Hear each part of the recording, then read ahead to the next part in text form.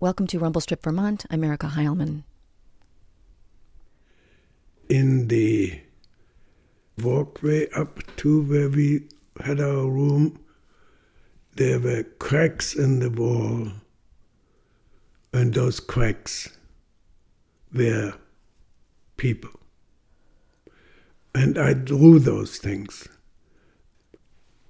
That's how it started for me.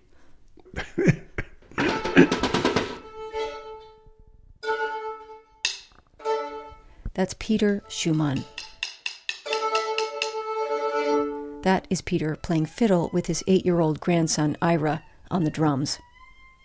Today's show is a conversation with Peter in which I ask him over and over and over again to answer questions that don't really have answers about what makes a great performance and what is a great performance. Peter Schumann is a driven, prolific artist who makes huge outdoor theater performances with giant paintings and puppets and sculptures. There's music, there are people making animal sounds, and everything seems to be made of papier-mâché, twigs, twine, and cardboard. It's called Bread and Puppet Theater, and it lives in an old farmhouse in Glover, Vermont, when it's not performing around the country and the world. There's a museum behind the farmhouse, an enormous old barn where all the veteran puppets and paintings from past shows now live, thousands of them, some as small as your thumb, tacked or taped onto the wall, and some as big as houses hanging from the rafters. And what Peter Schumann makes isn't always good, but somehow it's always great. There's a kind of wild current that runs through everything he does, and it all seems to be alive even after he's been done with it for years. Here's a conversation with Peter Schumann. Welcome.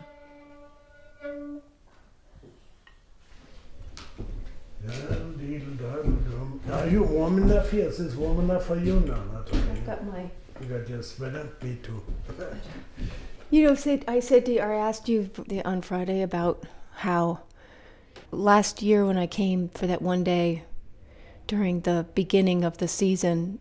Oh, so you came for a rehearsal? Yeah. It wasn't entirely clear coming from the outside what was happening, but there was a lot happening. Was it in the field out there, or was it in the field? Yeah. There's a lot of simultaneous stuff happening. But how would you describe what your job is or your role? What's your relationship? What do I get paid for? To be the Inspector General. Right. That's the most important thing. And then what is your relationship to the people in the show? I mean, what are you trying to do with them? That's a total different thing from one show to another. In the one that you saw, that was obviously a circus.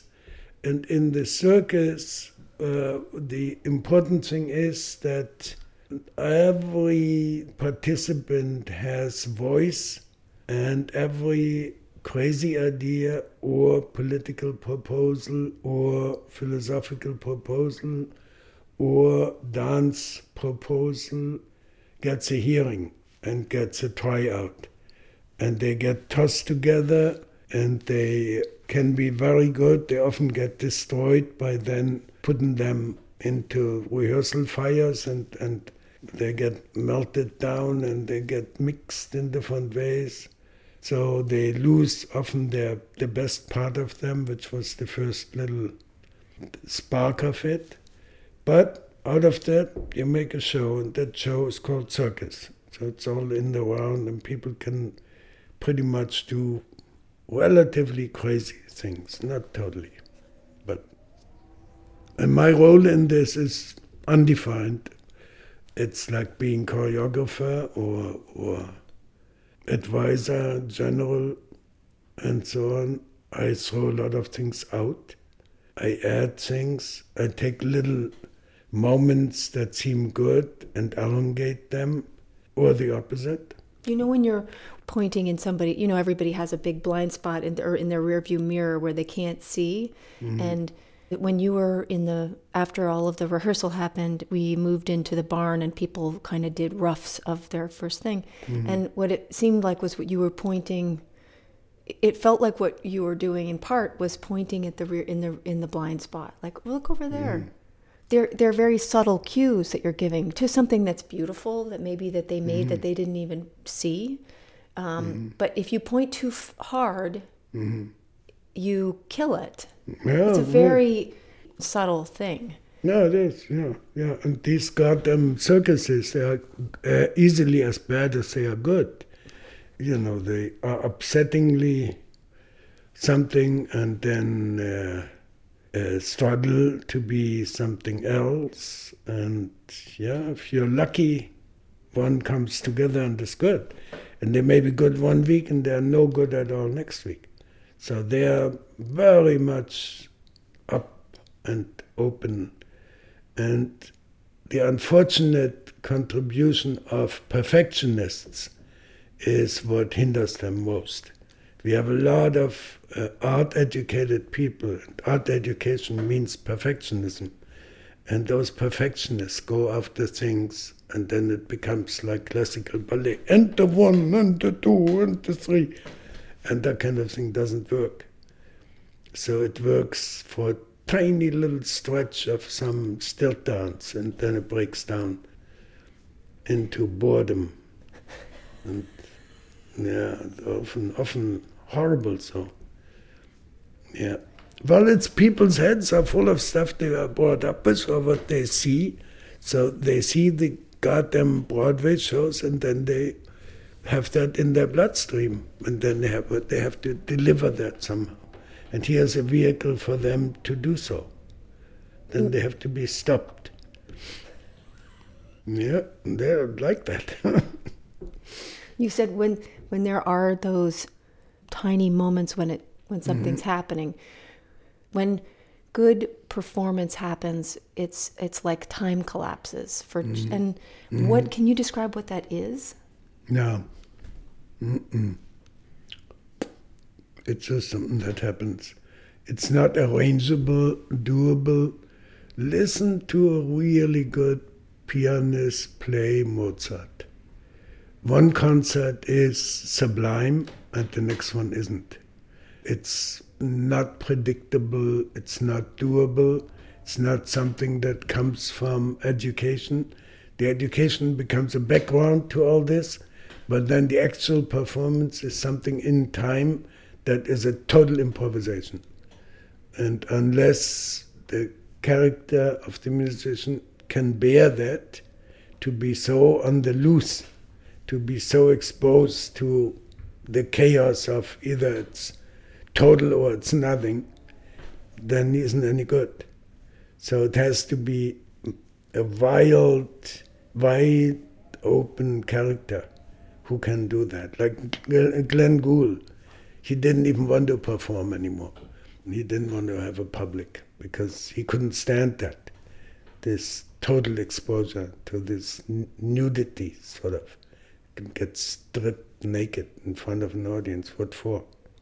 But you know, when then you imagine 50 people or lots of people together making something, when they're the unlikeliness of having a moment like that with that many people. When you do with so many people, very different elements come into play besides that performance momentum and the greatness of the possibility of greatness at the moment.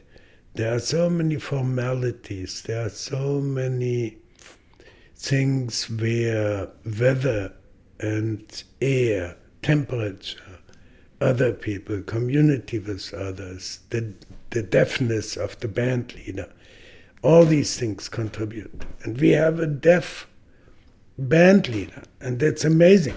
And it works. And I think it works because he is so deaf. He can't capture any of the cues. So he does his own show, and they do their own show. It's almost like what Cage and Cunningham tried to do, you know. I do my show and you do your show, and we have nothing to do with each other. We only happen to be here in space. What does it have to do with, I mean, the whole point of going to a show is the slim chance that something will happen and we'll all be here together for a moment in the same moment. And that is very rare. Yeah, but it's even more complicated because the listener has to have that sublime possibility in herself or in himself also. And if that doesn't coincide with that sublime possibility out there, nothing is happening. What do the listener or the audience and the performers, what do they have to do with each other? How do they affect each other's experience of the sublime? Does the audience affect the performers' potential? That is another one of those biggie things that are almost not possible to explain, because an audience is the result of a New York Times. It's the result of art history, of almost 2 centuries of diligent writing of what's good and what's bad.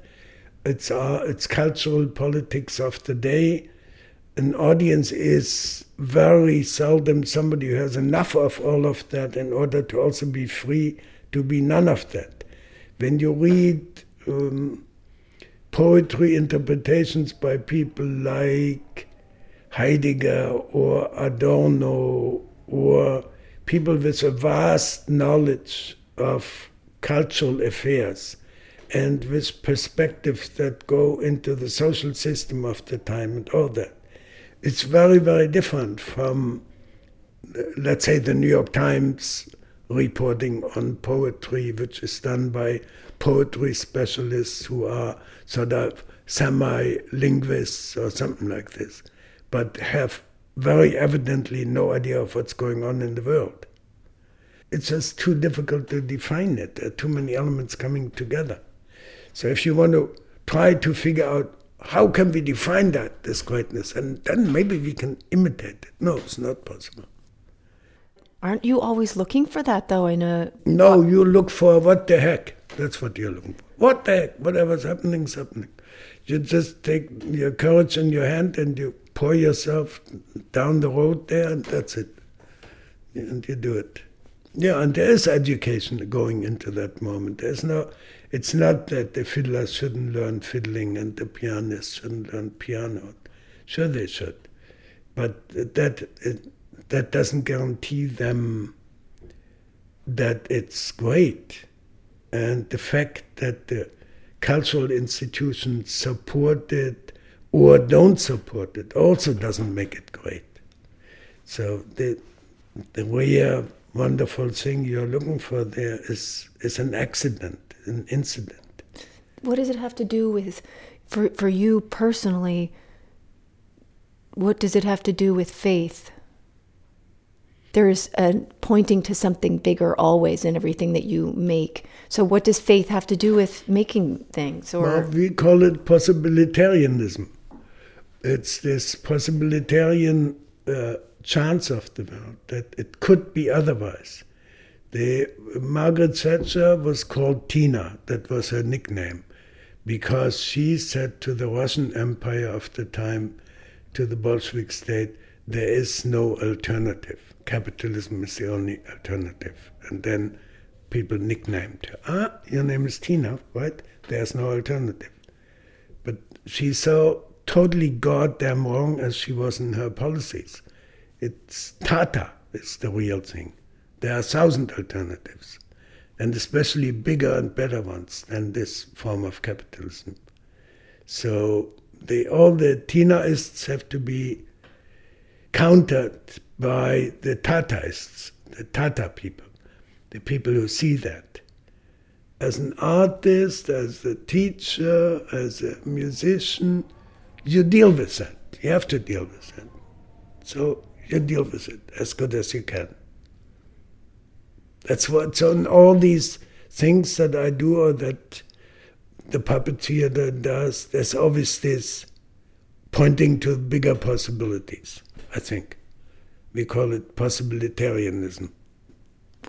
So when you say when it points to something bigger, it has to do with being human and what's possible, but it doesn't have to do with God. No, I mean the language of God, the language of assignment, of naming the forces that attract or direct or magnify all that, that's all so categorized. That's why I don't know, I'm struggling to find the word, because that's not what I mean. Right, so there isn't the singular terms for that. So what you mean is the pointing to something that is, and then you stop. Right. Yeah, there isn't much more. Can't get language that doesn't exist. That's what the kids' language is. So it's the language that is what it is. That's the language that when the words in language were invented, that's what it was. And words lost that. So words aren't words anymore, and sentences aren't sentences anymore. They have double, triple, and quadruple meanings, and they are stripped of their beauty and innocence. And then by listening to the kids, you can get an insight in what they really are. Do you have a story from your kids, something? An example of that? No, I don't. I think there were too many. Yeah. But it was amazing. I remember us sitting and just seeing what they did and what they said. Just totally awestruck of what that is. Yeah, it applies to gesture and dance as well, when you watch a kid. Yeah, amazing. When you were younger, I mean, maybe forever you have known that it will be what it is, the show, that whatever the show is that is happening. But did your investment, or maybe your ego's investment in the show, change over time? I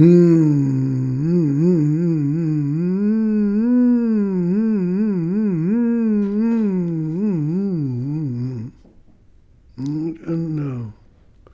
When I work with these many people, I don't think of myself or of what I want. I know what I want or what I can see, what we together can do, and I make proposals and all that. But the thingy happens all by itself somehow. And the audiences are always aware, and we are aware of the audiences being aware that the cloud spectacle is bigger than what we do. Wait, the fan went on. Okay, Peter, this way, this way. All right. Bye-bye, heater. Now we are allowed to freeze. Well, it's a fact that when you, which we do a lot, play outdoors, and the meadow or the horizon or the patch of forest play a major part.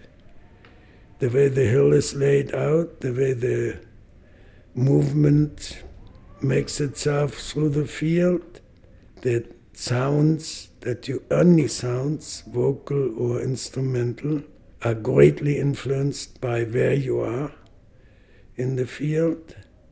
The major spectacle is always what happens from above. Either a downpours on you, or the sun blazes down on you, or the wind blows your hat off, or whatever it is.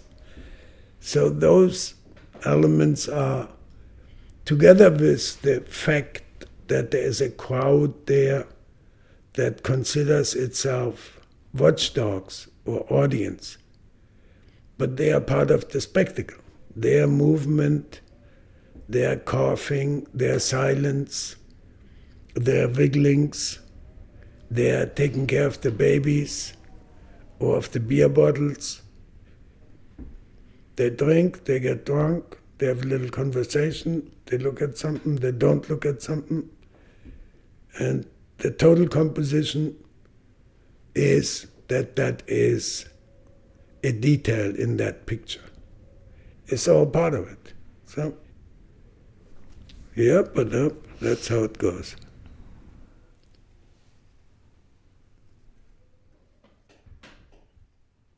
Being 82, I picked up a book last week and found I wasn't interested anymore. It didn't hold anything for me anymore, and that surprised me. Yeah. So what do you need at 82? What do you need now?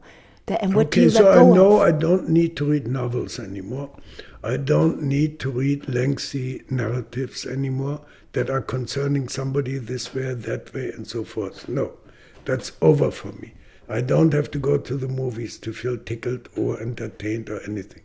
I don't need that. But, well, the same is true of the kids. You know, all these kids are full of backgrounds of the mass culture inflicting something upon them. For example, they come with an earful of pop music. Not only do they have it in their own bedrooms and kitchens, but then they go shopping and there's another machine bombarding them. They have it all over them, and they don't know how to get out of it. And for me, I simply make rules here. No such thing. No noise machines of any kind. So just, electric drill, yes, when you have to make all. That's it. That's a fine piece of music right there. There are chapters when you find yourself in a new place and you don't know what to expect anymore. And I wonder if what you expect now. Well, I don't know. You know, that whole puppet enterprise was something like a Wagnerian opera. It was like trying to pull all the strings that are possible to be pulled to make a real, all-encompassing spectacle, where painting and sculpture and music all play their own role within it. And the big circuses and pageant were very much an attempt to find a way of using all these guns for one particular attack. And that I don't see it that way anymore. It's just that thing is so undoable, the big thing, that you rather abandon it and do smaller things that are more doable. So the big thing, I don't know if it's still in me. I don't know. I don't think so.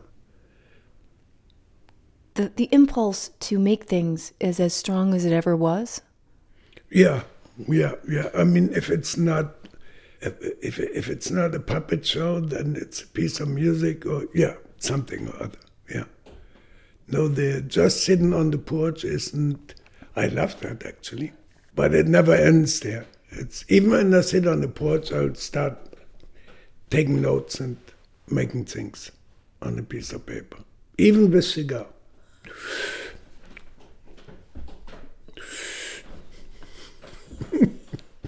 Or beer. Or beer and cigar, even better.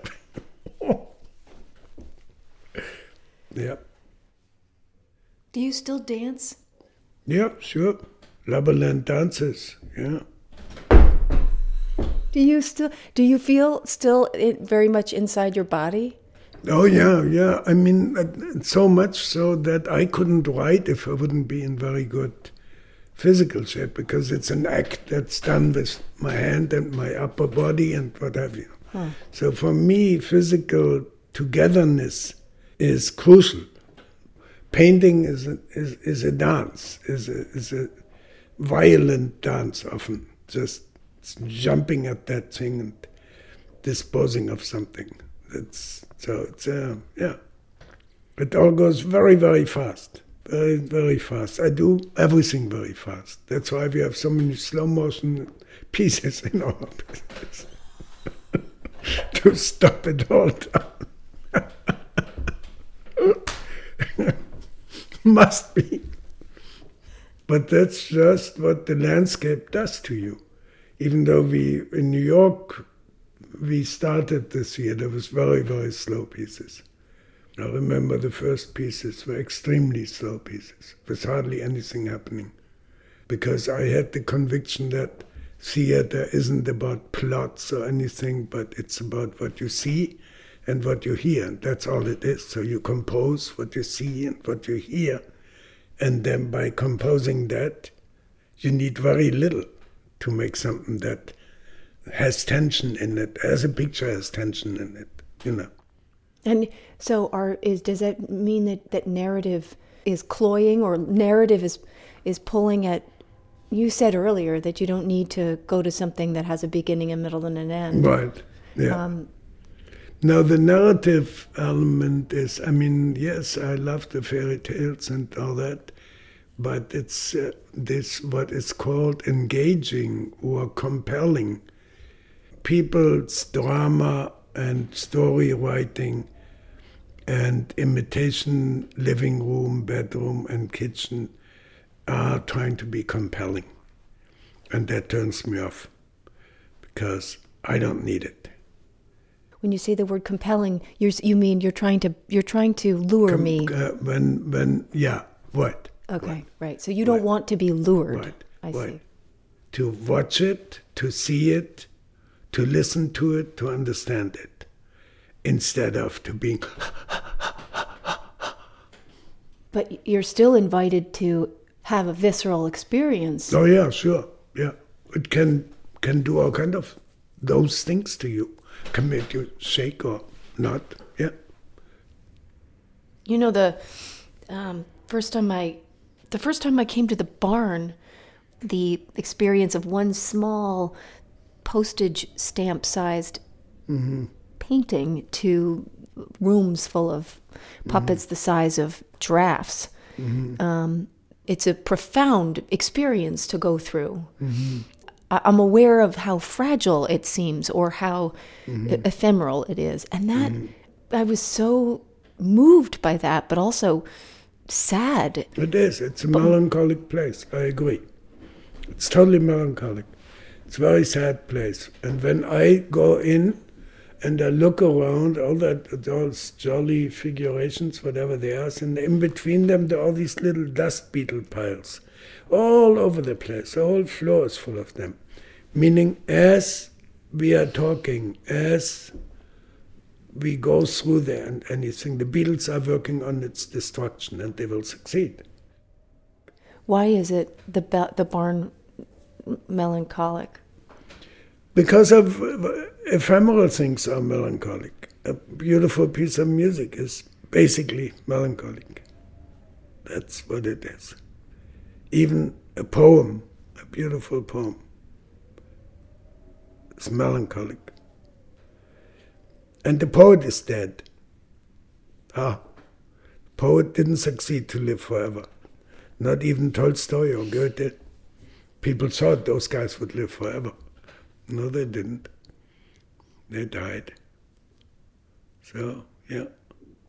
People really thought, in both cases, how can this person just go away? It's not possible. So is so much there in his presence.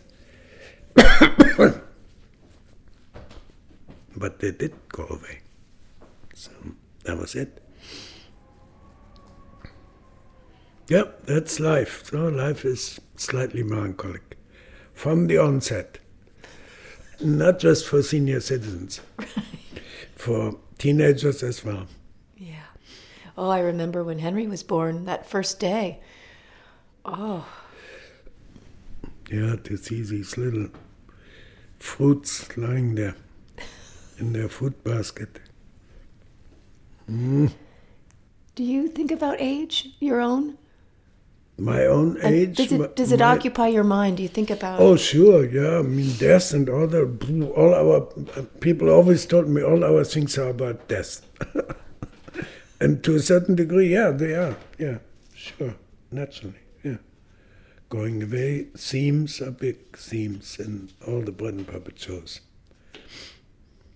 But what about yourself personally? I mean, you're... Sure, yeah, that's why I'm working on Faust 3 right now. Because Goethe died when he finished Faust 2. So I feel obliged to live a little longer and do Faust 3. He was 82, that's my 82nd year now. So, and the funny thing is he died exactly as Faust.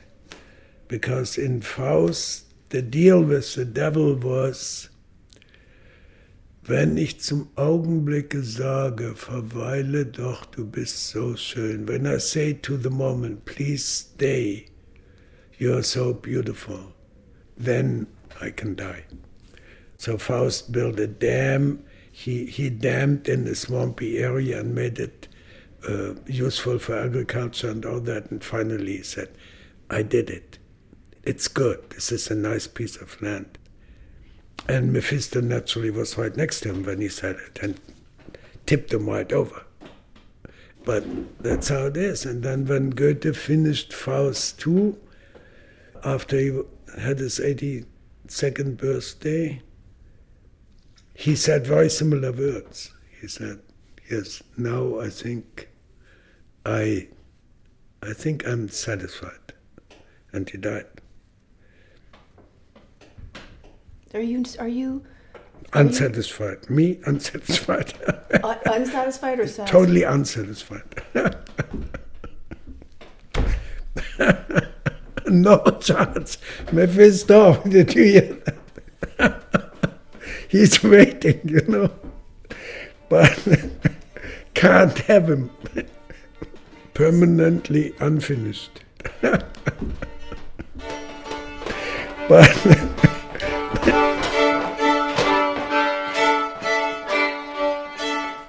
concert number 1.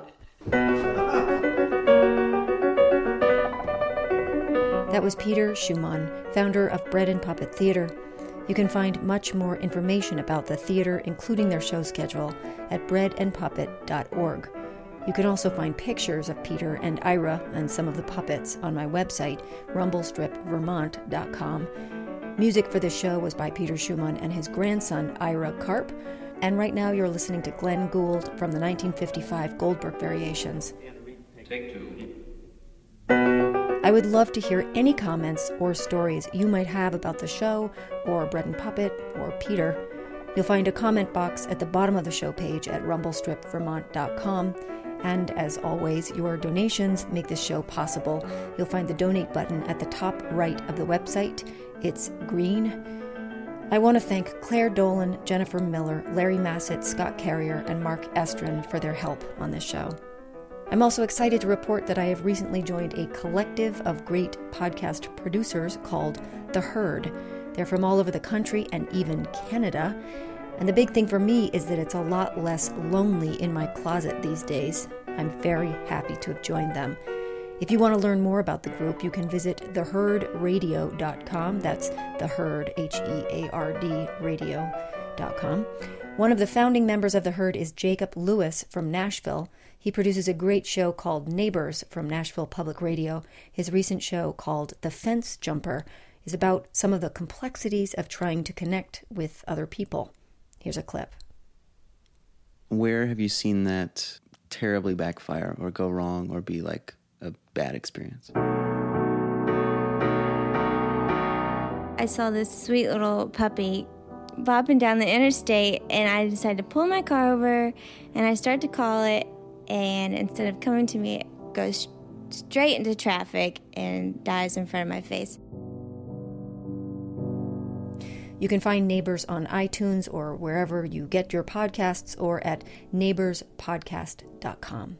This is Rumble Strip Vermont. I'm Erica Heilman. Thanks a lot for listening.